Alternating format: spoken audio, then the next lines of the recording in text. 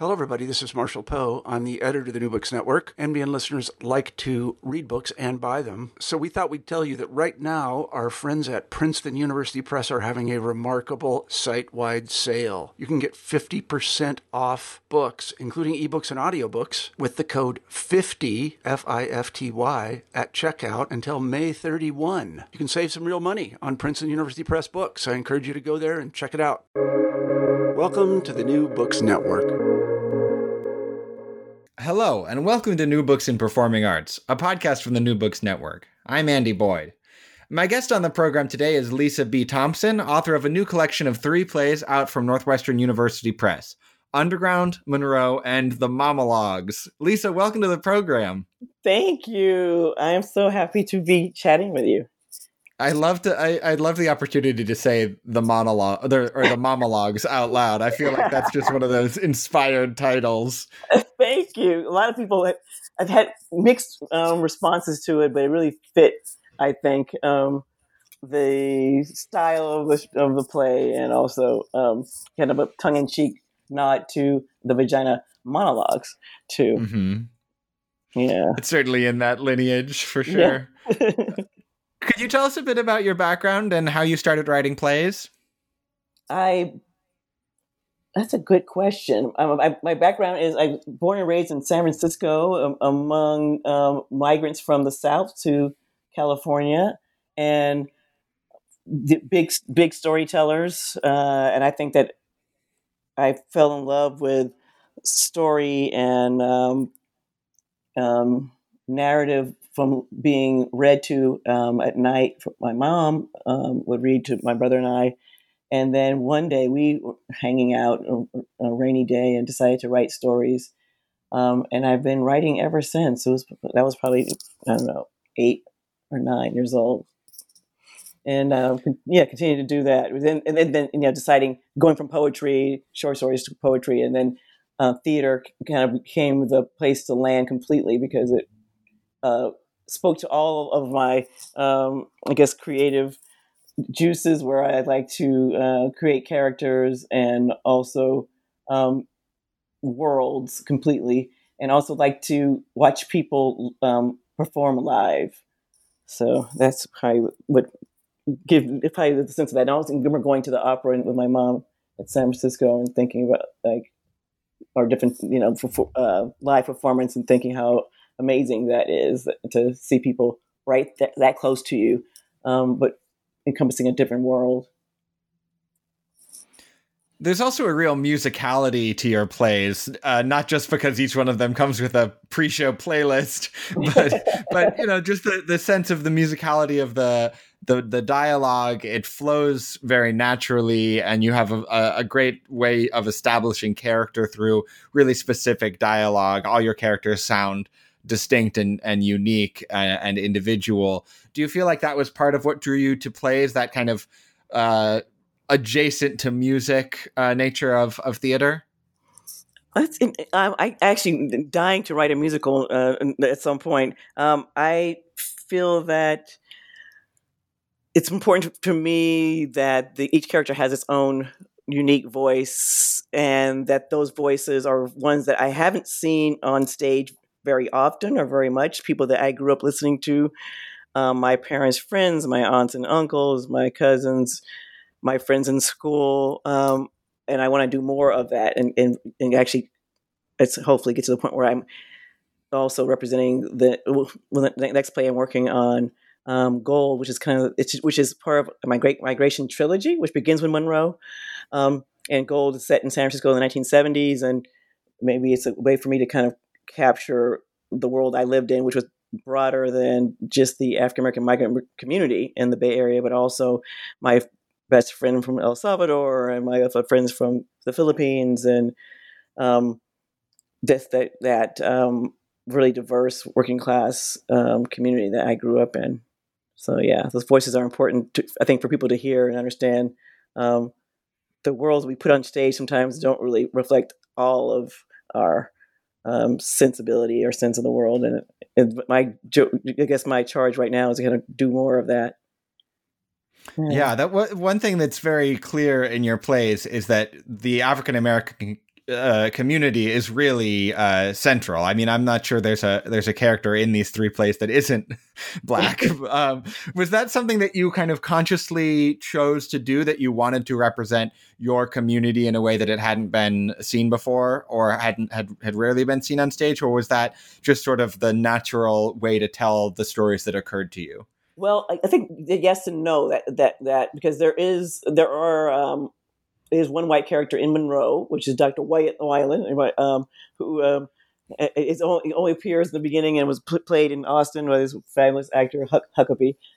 That's a great name. But I think that the reason why, well, and also in the monologues, the three characters play a variety of people, so they morph into men, to white women, to all these other different folks. So those characters are unnamed but exist in the kind of the universe and the world of these characters. And I think that for me, the characters I wanted to create who dominate the work definitely are those that we rarely get a chance to see, I think, or hear from, even though many of them are privileged Black folks. Right. That's another thing I noticed in your plays, and I gather in your scholarly work as well, is there's a real focus on sort of middle class, professional class African-American people, which is, not the common, there's often a common kind of association between Blackness and poverty, but obviously those two things don't necessarily go together. Mm-hmm. So what do you feel like drew you to that specific kind of subsection of the African American community? I found it really fascinating that I grew up in San Francisco, and when I got to college, another Black woman from the same city lived on my floor, and finding out that she lived an entirely different world than I did, that she was a debutante. I remember her having Laura Ashley comforter and matching pillow sham and also the matching wallpaper to go on her bulletin board. I didn't know what a pillow sham was or a comforter. I was happy to have a new bedspread. I thought that was, I was living it up. And I remember, she was a really wonderful person, but we lived in different worlds. And literally, I lived on the other side of the tracks, which were the tracks in San Francisco are the BART tracks, which were put in and decimated the neighborhood that I grew up in. Actually, by the time I was aware of the world, those homes were all gone. My siblings talked about the other families that lived across the street from us, and by the time I came to consciousness, because BART starts in 1972, and I was so I remember looking out. It was for a while kind of just this barren land that was being developed for BART, and then BART comes in. So I guess that I don't know. I forgot what we're talking about. So it started as you grew up in a more working class background, and it originally was a sort of fascination with that lifestyle. But now you're a scholar of African American studies, and you've published multiple plays. Do you feel like you are at home among that milieu now, even though you didn't grow up in it, or do you still feel like it's a group that you're kind of on the outside looking in? Both. I mean, so I think when someone experiences class ascension in their own lifetime, right? I'm a first generation college educated, and my parents were brilliant people, but did not have college degrees. So they did fit, both. As they say, the term is did some college. My mother was very close to finishing and had transferred from City College, San Francisco, to San Francisco State, and I was really proud of her and supported her as she was working on toward that degree. And one of my sad things that I never was able to have her finish. I think she was very shy, maybe 20 credits from finishing, but she raised a daughter that went on to get her PhD from Stanford and was instrumental in all of my education, from her, like I said, reading to us at night, but also taking me to the public library all the time. I remember going to the library with her and getting my the maximum was 14 books, and pushing my load across the wooden desk, and the woman looking at me and seeing this little black girl and saying, those are due in 2 weeks. I'm looking at her like, honey, I don't need 2 weeks. Just give me 6 days. They'll be done. I'll be back. Sit down. And so it's interesting. So I think I also want to talk about the desire of folks like my parents who wanted their children to have more access to intellectual stimulation and certain kind of lifestyle. But I've also had friends that remind me that I grew up with that said, your family in our community was the middle class family that you had. Your father lived at home. You guys lived in a house and didn't rent. You had a car. You had all these things. So I also got a sense of how broad middle classness is, right? So I thought we were solidly middle class. I believed until I got to college and saw these other African American students who had different kind of lifestyles. And then being at Stanford as a graduate student was really my first time started teaching a course called the Black Middle Class, and having all these students who I think everyone's kind of performing a certain kind of racial authenticity, which means working class in terms of performance. And then spring break came. I remember they were talking. One was going to ski in Sweden, and the Swiss Alps. Another one was going to the Caribbean, for a boating trip, and it was like, what are you going to do? All of a sudden, all the whole performance is gone, and what are you doing for spring break? And until I got to Stanford, it never had been around that much wealth. I mean, UCLA. I went to undergrad at UCLA. With the kind of wealth that I noticed among, being Black graduate students who had gone to Andover and Phillips, Academy, Exeter and what have you, definitely was interesting. And also found out that summer is not just, is not just a noun, but it's also a verb, as in where do you? Summer. We summer on the cave. Exactly. And do you see, summer up in Saugatuck, or summer in, along, on Sag Harbor or what have you. So that was a category. But also when you grow up in California, where are you going to go summer? You don't need to. You just go to, the beaches right there. The place, everyone's coming to where you are to be, in many ways. So that was also, part of it. But I think that when you look at the African American middle class, or the Black middle class, and see the ways in which they, despite all of following all of the rules, ticking off all the boxes, the kinds of, if they're catching hell, then what are the less privileged encountering?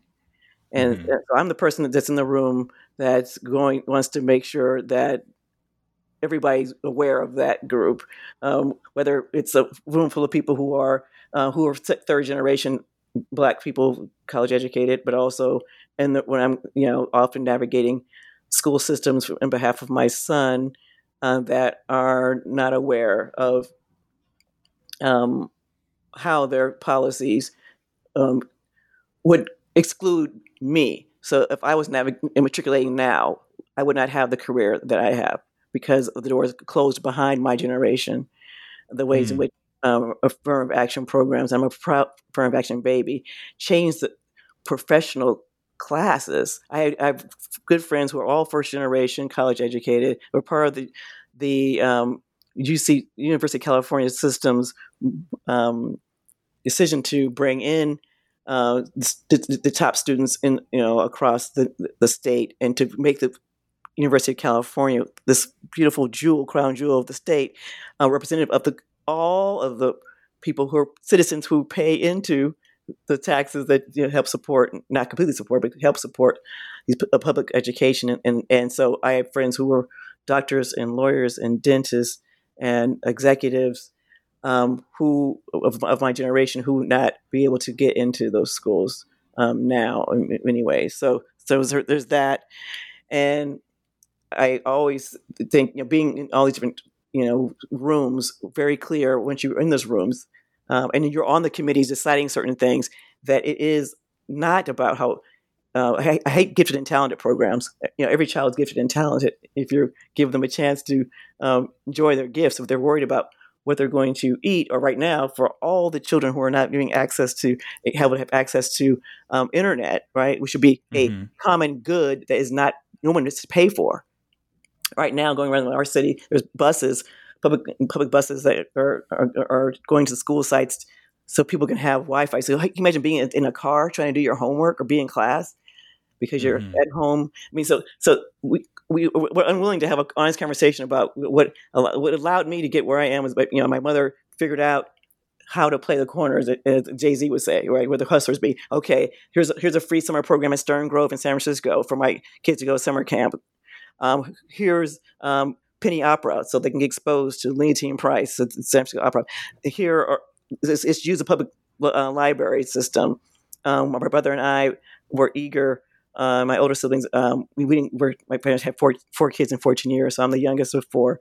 So my older siblings were already kind of out in the world, but my brother and I were 3 years apart, and we were hungry, and our careers seemed to reflect her ability to do those things. And literally, a woman was, I guess, sent to jail for using a different address to have her child go to a certain school. My mother did the same thing for us, is having borrowed an address so we can go to school in Daly City, which was a suburb south of San Francisco, right in the county. We're right there on the line, and our professional lives is played out in that way. So when people talk about, I'm sorry, I'm going to tear here because no, this is all great. Because I get really upset because I know education is everything, and even in the idea of good schools, I'm like, for African American parents who are much like myself, who are my peers who are also college educated, your choice is between a school that is quote unquote a good school that is resourced, or but will not speak to Black Lives Matter, will only talk about King and some kind of cartoonish I Have a Dream thing about talking about how he was had a war on poverty, while he was talking about the war in Vietnam, that basically the ways in which our kids will not be, they're culturally and politically fed, but intellectually in a way that leads to a certain kind of SAT and GPA, but not kind of a whole citizen. Or you put your child in a school that's going to be culturally sound but is under-resourced. So I see schools, and people would be surprised to find out. I will ask you, do you have any idea what the most segregated school system is in Texas? In Texas, you're based in Austin. I'll guess Austin. Travis County, which is Austin, which is seen as blue city in the red state. It's the most segregated. Right. Well, New York is also one of the most segregated school districts in the country. It is number one, actually. New York is number one. But in terms of Texas, people think, oh God, it must be Dallas or whatever. So the liberal folks, are maintaining and hoarding resources in order to maintain the class, their class position. And so that's why class is fascinating to me, is watching how people hoard resources, whether and maintain them, and have a sense of meritocracy at the same time. It's hilarious to me because I look at the schools here and these stay-at-home moms with MBAs and JD who are able to fundraise and have these huge budgets for the PTA because they have the time, because it's just easier right now because with Jennifer and Josh at home, and I'm like, okay, versus a family who's across town whose parents are quote unquote essential laborers, right? Who are putting their lives on the line to make sure you can put gas into your Lexus, and so what have you. So yes, I'm very fascinated with the way in which class is a open horror in American life, and I think about ways in which African Americans navigate that too, and thinking if I follow the rules, then my life will be better. And it is better, but at what cost to one's soul? But also, you still have to navigate all of the institutional racism and in ways without having a community around you to back you up. So I can go on and on about that, but no, that's great. So, I mean, getting back to the plays, I feel like this is one of the major themes of your play Underground, which is a two-hander featuring one character who was born into wealth, but kind of self-consciously styles himself as a working class Black advocate. And then you have another character who was born in South Central LA, but who sort of chases the status symbols of wealth and of mainstream acceptance. And he's a high-powered lawyer with this. You describe him having a beautiful turntable with a very expensive set of speakers and having, great taste in wine, and he cooks healthy food and all of these kind of upper middle class signifiers. And yet he comes from this very working class background. Could you talk a little bit more about how you wanted to explore those themes in the context of this play in particular, Underground? Oh gosh, Underground came out of my experience living through the LA uprisings after the Rodney King verdict of the Simi Valley verdict of those policemen that beat him, and thinking about what it feels like to be in a state of emergency. And so this predates what happened this year around George Floyd and others. So this play was, and also I wanted to have a conversation or open conversation of what's really going to make the country change.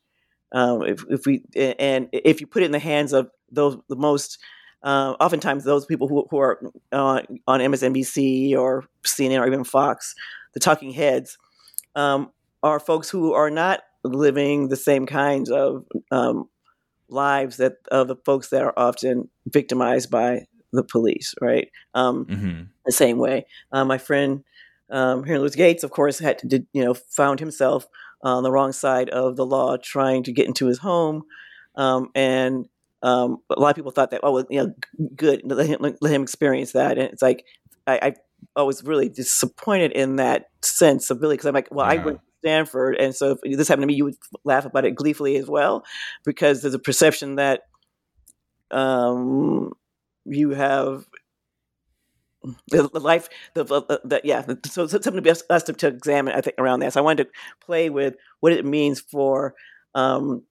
someone to have class ascension and try to do things that are going to help change the status quo. And then someone who has lived a life of privilege and decides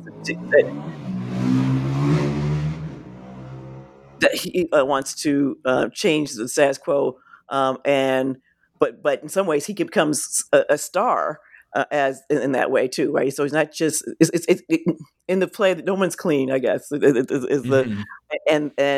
the hard truth is, will voting, and that's what people are debating about, something like voting for the right candidate, quote unquote, really change some of the insidious things. I think what happened in April was that we no longer can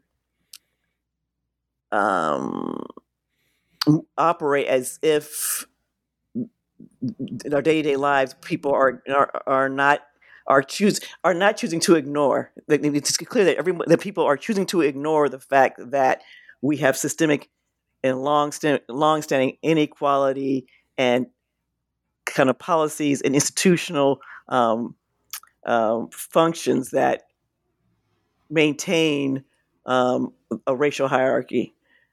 And that, and pointing to my life, I always push back about this. Like, look what happened with you. It's like, and I quote Willie Brown, who ran the legislature in California for many years, and he was actually the mentor to Kamala Harris. And so I saw him at a Silicon Valley. He gave a talk for Black History Month, and I was also presenting that. And someone asked him. He said, "People say to me all the time, 'Hey, Willie, look at you. You ran the California legislature, and how can you say there's discrimination?'" He said, "Well, look at my skill set." He said, "If things were actually fair, Bill Clinton would be my chauffeur."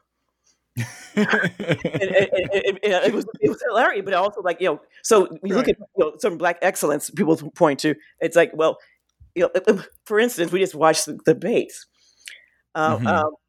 with Senator Harris and Vice President Pence, and for me, getting back to the question of what it means to decide how we're going to change this country. If we are all honest with ourselves, seriously honest with ourselves. I mean, look at Trump, and we look at Pence, and we look at Biden, and we look at Harris.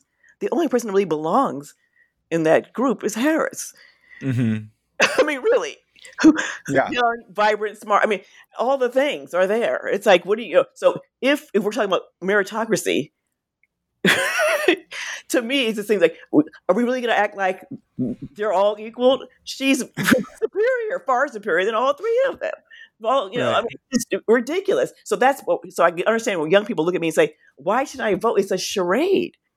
So this the conversation, you know, I hope people will read in the underground, or hopefully produce, because it's only been produced once, and people are saying, "Whoo, it's a little too hot to touch," because it does deal with the idea of insurrection and protest in a way that we have not talked about in a long time. So I think that if we need to have some more honest conversations, and just be saying we're willing to donate to the Boys and Girls Club and to NAACP and these other things, but then I look at my son's school, this nebulous person. I'm creating this kind of mock-up person, and I look at my child's school and don't see anybody of color there except for a black judge's kid and a engineer's kid, and think that all is well in the world. And come on, So I just say that I think we need to be also more open as a country about class and how it reproduces itself. My son is able to go to certain kinds of schools. It's not some kind of surprise, the kind of access he has, right? The kind of summer enrichment I'm going to provide for him. Of course, I want to live in a world where the child that I was, who didn't have parents that can do that, is in the classroom with him. So he's not the only one, because that's not a prize. You get to be the only black kid, or he was at a middle school with only 6 black kids out of hundreds. I mean, it's like, what do you? Yeah. People are complaining like, "Oh my God, this year nobody can get in because they made it more a tad more representative." It was like it's growing, and I said, "So you mean all the seats that were taken from that community for the last 30 years? You mean that's what you're complaining about? That those seats now went to?" And again, talking about literally 3 more. Jeez. In the liberal city. Yeah. It does seem like there's that when it comes to the issue of schools, that's the moment where the sort of polite white liberal racism really comes to the surface. But everyone's a liberal until it affects them personally, right? Yes, and that's why the monologues is the place where I really, I guess, able to talk about what it needs to navigate motherhood as a black woman, and say all the things I wanted to say, in the PTA meetings or what have you, So, yeah. Yeah, let's talk about that play. I'm so interested in the question of audience. I've been talking about this with a lot of the playwrights I've interviewed on this show. And, it's the question of whether are you writing just for your own community, or are you writing to express something about your community to kind of some imagined, probably white, neutral theater goer. Do you feel like for you, was the Monologues a play that you wrote kind of to be written by you as a black woman for other black women, especially black mothers who share some of these experiences? Or do you feel like you're trying to kind of create a bridge to people who don't have those experiences to help them understand what it's like to live in your shoes? Well, I think as an unpartnered mother, I think that black mother, I'm talking to doing it all because to get through my day, I have to do 800 things in order to keep all the balls in the air. So I want to speak to I want to make black middle class single motherhood intelligible to other people, but I also want to send a shout out to those other moms of my mothers who I know and love, and who friends of mine who are engineers and lawyers, who happen to be single parents and doing amazing jobs, but are constantly unintelligible to whoever so if they end up at the dog park or whatever. People are like, what are you doing here on a Tuesday at 3 o'clock? Or 2 o'clock, right? Or that's sorry, 11 a.m. Right? So how are you? Mm-hmm. Are you a nanny? Or the being among working class women and realizing that your class privilege is showing, right? So after to the Black middle class moms, and also a definitely addressing what it means to help your child navigate the educational system that you've been able to successfully navigate. So the horrors that are there for them to have to work through, and so it's also for Black middle class mothers, particularly single mothers, to be able to feel like, okay, I'm not crazy for having these feelings or experiences, but also some of the moms that I knew from my son's elementary school years came to the show and were like, oh my God, it was delightful. And it was actually, and some that I didn't necessarily hang out with, but, they did a mom's night, and I guess they didn't know what they were going to be getting. And I was also happy, though, to have my son's principal there, who was a black woman. She's gone on to do another a higher position in the school district, who was navigating this magnet school as a leader that had literally in its walls, and it happens in more than one school in Austin, where you have the most privileged people in the city and some of the least, and they're separated by the magnet group, and then there's they call it, I guess, the academy group. I remember as a child myself, there was tracking, and there were the early birds and the late birds. And, it's kind of think about the idea of like, what it means to be an early bird and a late bird, and it's supposed to be innocuous terms that actually you look back on as you grow older, like, oh my God, how horrific, who, the quote unquote smart kids. And I just, so the monologues is also about the absurdity of all of it as well, the day-to-day, living and navigating.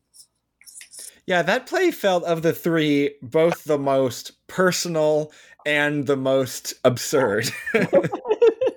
Yes. I mean, and so I think I love, just like my first play, Single Black Female, is very similar to that in style in terms of giving actresses, especially mature Black women, access to performing all these different kinds of people, from a Baptist preacher to a 12-year-old soccer phenom to just all the. So I love that part of it, but that's also how I kind of imagine deal with the world, is like all the voices and all the different circumstances of my life all come together at once, and I want to in these moments you're trying to just basically go get groceries, but then you're in a moment of confrontation with I'll call it a racial moment, where you're like, and really at that moment you're just trying to get your almond milk. You're not really trying to have a moment with somebody about or you're flying somewhere and you're happy you made the plane. You're just, happily falling into your seat, and then the person actually sees you with your laptop or whatever you're doing and wants to now find out what you do for a living, and basically I call it talking bear syndrome. Of people are like, "What? Oh my good, you teach at the university, and you do and they always, and for some reason, white people always ask, and do you teach graduate students? As if, no, they don't allow me to do that. That's the line they draw. That's like that. And so it's hilarious, and it's like so, and then looking at, and they find out, then they they start asking you where you went to school, and then it's like, oh my God, I've been around bears before, but you're a talking bear. This is amazing. You're really, honey, a talking bear. Come see. I mean, so I'm starting to think, I start lying to people because, like, I don't owe you my biography. Who are you? You're a lady on the plane. I mean, what? And it's a sense of it. So what's been striking about the moment with, I guess the racial awakening for many white people that happened this spring, and the George Floyd moment, the Breonna Taylor moment, it's, and I'm like, and the white friends, well-meaning, but it's like, you want to bring cookies over, and it's like, well, where were the cookies? I wanted cookies when Tamir Rice died. Where were you? Where were you when Rodney King was beaten. I've been watching this my entire life, and you're showing up in 2020 with cookies. I don't. Yeah, I wonder, why do you think? I mean, I guess I'm sort of asking you to interpret the whites for our audience, but why do Yeah. you think it was this year? Why this year and not, the first wave of Black Lives Matter protests in 2015, 2016? Why wasn't it any of these other moments until this year that kind of brought like the average, not particularly political white person out in the streets for the first time? They were home. The world was paused, and Right, nothing else to do. and to look at yourself. I mean, a lot of people are having a lot of awakenings during this moment, being quiet with oneself and having to be. So that's one of the things. I think that younger students. I remember when the election of Trump happened, watching a coalition of hundreds of UT students marching the next morning. Trans students, white students, black students, Latino, Asian, South Asian, cross age and gender, and I remember being on the news. I heard the marching, and I came outside and gave them the Black Power fist that day. And so I think that part of it is that generation. They've been paying attention to different kind of art and different kinds of conversations. So that's part of it. And they're pushing their parents. But the people that are my or contemporaries age wise, I think that the big shift between Obama and Trump has made them it was whiplash, and I think at some point that they're probably having to, I hope, realize their own complicity in maintaining the status quo.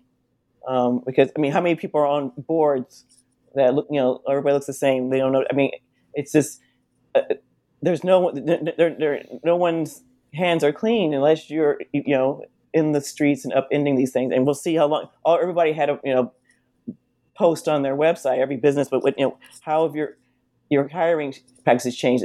You've gotten rid of Aunt Jemima's, but what are you going to do about who's not just the CEO, but how are you treating the least powerful workers? How are you? It's just so much has to be done. So that that brings us back to underground, which is what's really going to change that, because we have people now in Hollywood, these white male former showrunners and directors feeling like and it's so impossible for a white man to get a job when the statistics don't even play that out. That this came out with statistics. Right. There's still by far 74%, something like that. I don't know exact stats, but stop it. And also this idea of the expectation that you have to give something up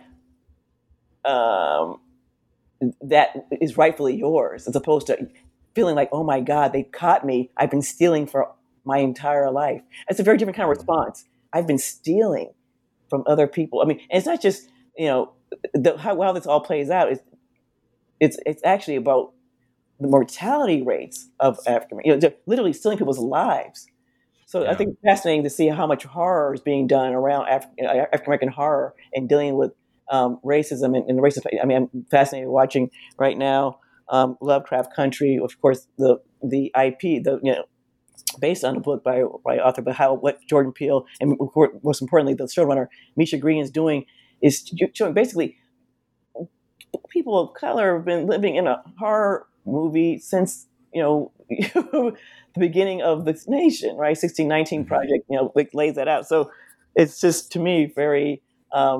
Is people have to now are facing that all of it is a lie. I remember teaching a course at UT called "The Revolution Will Be Dramatized," and we're looking at plays and films for the most part about first the civil rights movement, then the Black Power movement, and then the final part was Black Lives Matter. And I had students who, this is a class I taught like 6 years ago, had never heard of the Black Panthers. And pride in my class because they realized the people that taught them, that they thought cared about them, K through 12, had been lying to them about the world. Had given them an incomplete sense of that. And these are white students who were just devastated. Never heard of Angela Davis. Never heard of Malcolm X. And so, and this is, often I'm teaching something and deciding on a course, I'm thinking, oh gosh, they're gonna be like, oh God, this again, and looking at me like, but broke my heart because the last part of the class, students are allowed to create a piece of their own about any movement that is important to them. So some people worked on gun violence, others worked on, some students worked on police abuse, whatever it is that you find. Some people dealt with food justice. And I had a trans student who was in the moment and just transitioning, and we had a conversation. And I said, well, maybe to look at what's, compare what's going on now with in terms of the trans and queer community and ACT UP. And that child had never heard of ACT UP. This is not ancient history. No, not at all. And so, and it's also information that this, I say child, because, I've gotten that point in my life where I'm that age. These are, children who saved this person's life, literally knowing about ACT UP and the kinds of political organizing that happened. And so it's clear to me that folks are now realizing that they've been part of all of this themselves and have, that they, the willful, quote unquote, ignorance and their unwillingness to go toe to toe with Uncle George during Thanksgiving about some of these things has led to the deaths of people generationally. And people talk about, oh my God, everybody's learning about Tulsa right now. I'm like, Tulsa's one. It's only one. Mm-hmm. There's so many others that have been written about that, if you read, I teach in my Black Middle Class course, we begin in the beginning of the night in 1900 with the book by Charles Chestnut, The Marrow of Tradition, which is about the Wilmington race riot. When you talk about race riot, it's about white people slaughtering Black people. This whole idea of race riot about Black people attacking, that's the big fear. It's also what's kind of part of underground, right? Underground in the country is underground fear of, oh my God, when they're going to do to us what we did to them, right? So that is something I really feel like the students learn about the Black middle class from 1900 to the present and look at how Black middle class has navigated racial terror.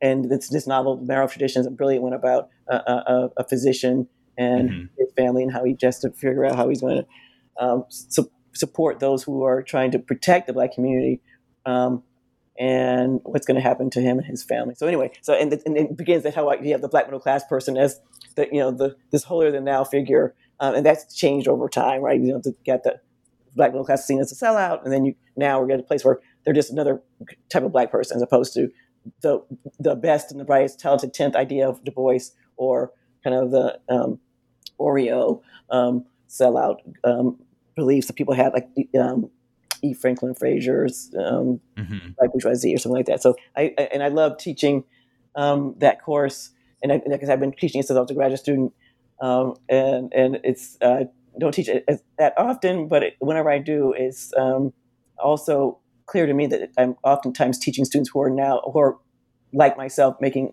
when I was their age, making a class transition because of educational opportunity. So I'm happy and proud to be at UT that has gone to the Supreme Court to maintain affirmative action policies. So that's I've been struck by how brilliant the students are. And just I called all of them when they graduate. I said, "And now you're my mentor." And many of my graduate students have taken on that role, been very supportive of me. And last time I was in New York, right before the world closed, I was meeting with my former undergraduate and graduate student and having lunch and talking about theater. And we go see theater together, talk about theater. And I think that's the best way to mentor, is to understand that it's a give and take relationship. It's not just one way. There's things that they know that I do not, and I bring them my wisdom, and they share theirs, and we will hopefully have a cross-generational conversations about how to finally be emancipated, because what was shocking for my Black friends as we were talking about all the food deliveries people were trying to make was that how we realized, oh my goodness, in order to survive this, there's so much I had to ignore. And I think that Monroe, as a play, shows what happens when you ignore this, ignore the horror, is that there is a price to pay psychologically. And that's why I love the Pulitzer Prize winning play by Jackie Sibley's Drury, Fairview, about what it means to live a life. Because she's, I won't give it away, but what it means to live a life where you have to cede so much of your humanity so that you are not crushed by the institutions and the politics of the place that you and your ancestors have been in for so much time that you have nowhere else to, call home, really, and to make sense of this place. But it's really striking. So I've definitely felt once since the 2016 election much bolder in my conversations with everyone that I deal with, and I no longer sugarcoat racial issues. And that morning, I went to drop my son off at school, and the white parents were talking.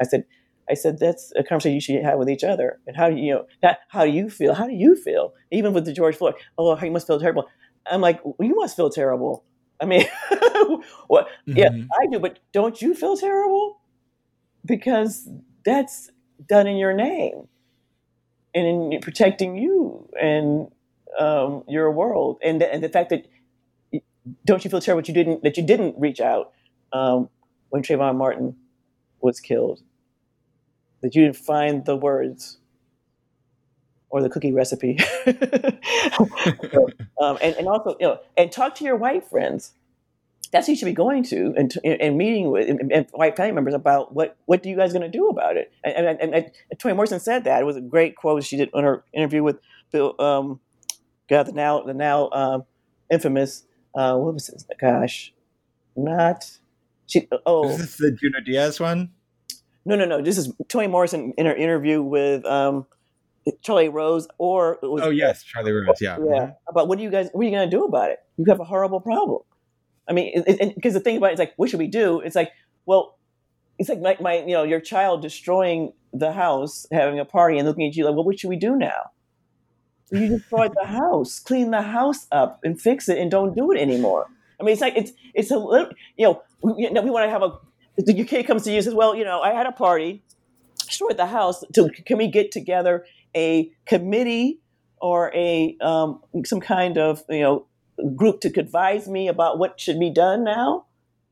Can you serve on that? Actually, can you run it, Mom? I mean, it's really, if you start walking it out, it shows us how ludicrous all is. It's like, what are you asking? I mean, asking the whales, to clear, because talk to the whales about the ocean. The ocean is polluted now. What do you think can we get together a group of whales to figure out? Come on, stop talking to me crazy. I mean, right.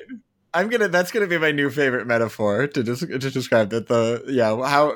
It's like asking whales to clean up the ocean. Yeah, it's like asking Black people to solve racism. Yeah. Well, maybe not, because people, because then you want to equating Black people with animals, and then we're in another. Right. Okay. Yeah. good call there. It's hard. They could call it the crisis of analogy. It's hard to come up with analogy. So it's like you've done something wrong, and you're asking someone else. If someone's done you a harm, would you ask them to help you figure out how to fix the harm? Identify the harm, figure out the solutions for it, and then not do it. That's the thing that was even better. I mean, don't forget, I have a good friend who was part of the President's Commission on Race, what Clinton had. That was, how many years ago was that? What came out of that?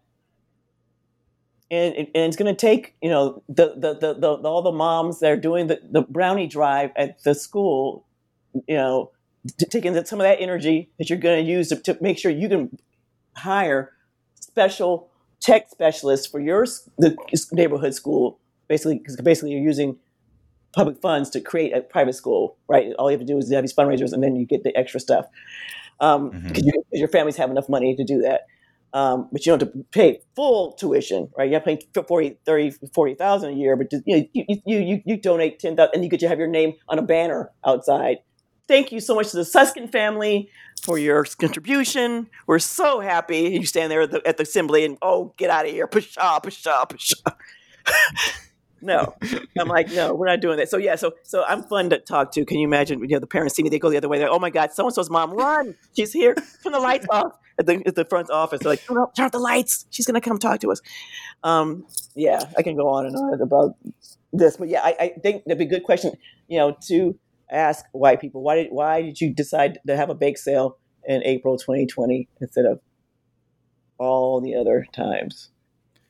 Now, I have one more question before we go, which you've touched on a bit, but I'd love for you to kind of elaborate on the relationship between your scholarly activity and your activity as a playwright, because you're not a professor of theater studies and also a playwright, which is more conventional, but you're a professor who's written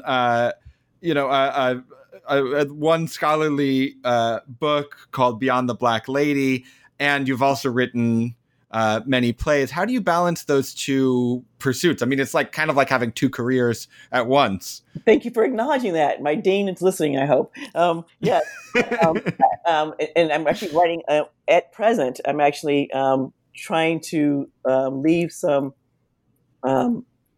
breadcrumbs, gluten-free bread, for those who are coming behind me. And I'm writing my own, finally writing my manifesto. People talk about having a, I guess, what is it? Artist's statement. But for me, it has to be a kind of a manifesto. I call it dancing on the slash, choreography. Help me with it. Choreographing the life as a Black feminist artist scholar. So as I'm a Black feminist artist and a scholar, and yes, you're right, completely distinct. I studied modern thought and literature at Stanford, which is a great PhD program with basically a little bit pretty much make your own PhD program. And in that, I decided to look at how Black middle class women are represented in representing their sexuality in a variety of genres. So I looked at autobiography, I looked at film, fiction, as well as theater. And that was my dissertation. It became Beyond the Black Lady, Sexuality in the New African American Middle Class. And while I was in graduate school, I took a playwriting class, the only one I ever taken, which was with Cherie Moraga. And during that, actually, that's where I actually, in that class, I wrote Monroe, the first draft of Monroe. And then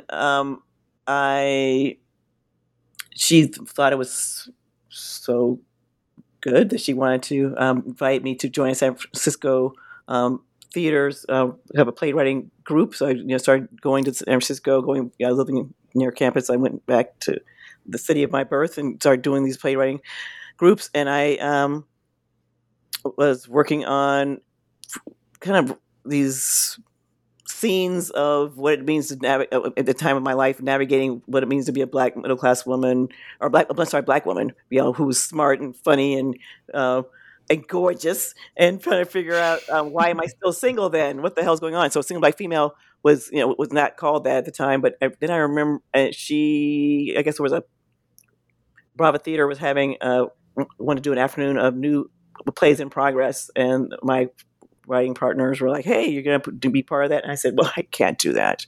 I'm sorry. I'm getting my PhD from Stanford, I have my oral examinations coming up. I can't be possibly involved with such folly. And they cursed me out, and I was like, okay, fine. So I remember going downtown to San Francisco to listen to the first read-through of what I pulled together, all these, I don't know, I guess, vignettes or scenes. Yeah. Yes. And I got down there, and it was funny, and I was like, "Oh my God!" So that was a Friday night, and there was the reading. The reading was on Sunday, and I went to the reading, and people were cracking up. And Adele Prandini, who ran the Theater Rhinoceros in San Francisco, walked up to me and said, "I want it for next season." Wow! That was the beginning of my so what couldn't go into the dissertation was in the plays, was also and vice versa, right? And so they were born at the same time, and then I realized now. That's how I work, that I work on a question that's getting, that I'm trying to understand, and I try to articulate my answer through both theater and through scholarship. So I'm working on a book right now on how contemporary playwrights represent African American history, just kind of flashpoint moments in Black history. And I have written my history plays, both Monroe and then Gold, and the final part of the Black Migration trilogy, Flood, will all be my way of kind of thinking about this one thing about Black history, which is the Great Migration and how that migration to California and back down south, the remigration, which kind of follows the life of my family. My parents met in California, but they're both from different parts of Louisiana, and I'm now living in the South or South by Southwest, depends on who you're talking to. But so I find it to be a very invigorating way of being in conversation with different audiences. So I love being in conversation with scholars, and I love being in conversation with audiences that come to see my plays or read my plays. And people who direct my work often say, she's always got some, symbols in the work that are from, that are scholarly things that, so it's slipping in the medicine, I guess, in a way that people don't necessarily taste it. So it's been a wonderful life that I made for myself. I consider myself a rule breaker, and I was discouraged by different people along the way to, pick one.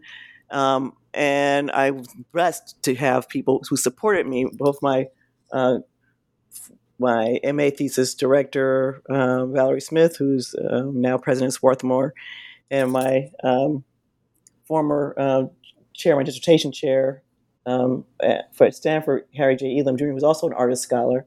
They both supported me being all of me. And now he's president of Occidental College. So I know how to pick mentors, but they're wonderful friends. Either that or your influence on them is what enabled them to reach such academic heights. Yeah, I doubt it. They were way on their way to being amazing people. I'm blessed to have people that of that stature look at me and be like, you can do whatever you want. And I remember seeing like female Professor Elam, President Elam, came to the show and at the end looked at me and said, you could have a career doing this too. Well, I feel like that faith in you is very much vindicated by this present volume. I enjoyed reading these plays so much. I hadn't been familiar with your work before I read them, but I was very moved, and I found them funny and provocative all at the same time. So thank you so much for the opportunity to read your plays and to interview you for New Books in Performing Arts. Thank you so much, Andy. I've just had this has been one of my favorite interviews, and I really hope, and I got to write another book so I can talk to you again. Thank you. Definitely be sure to let me know.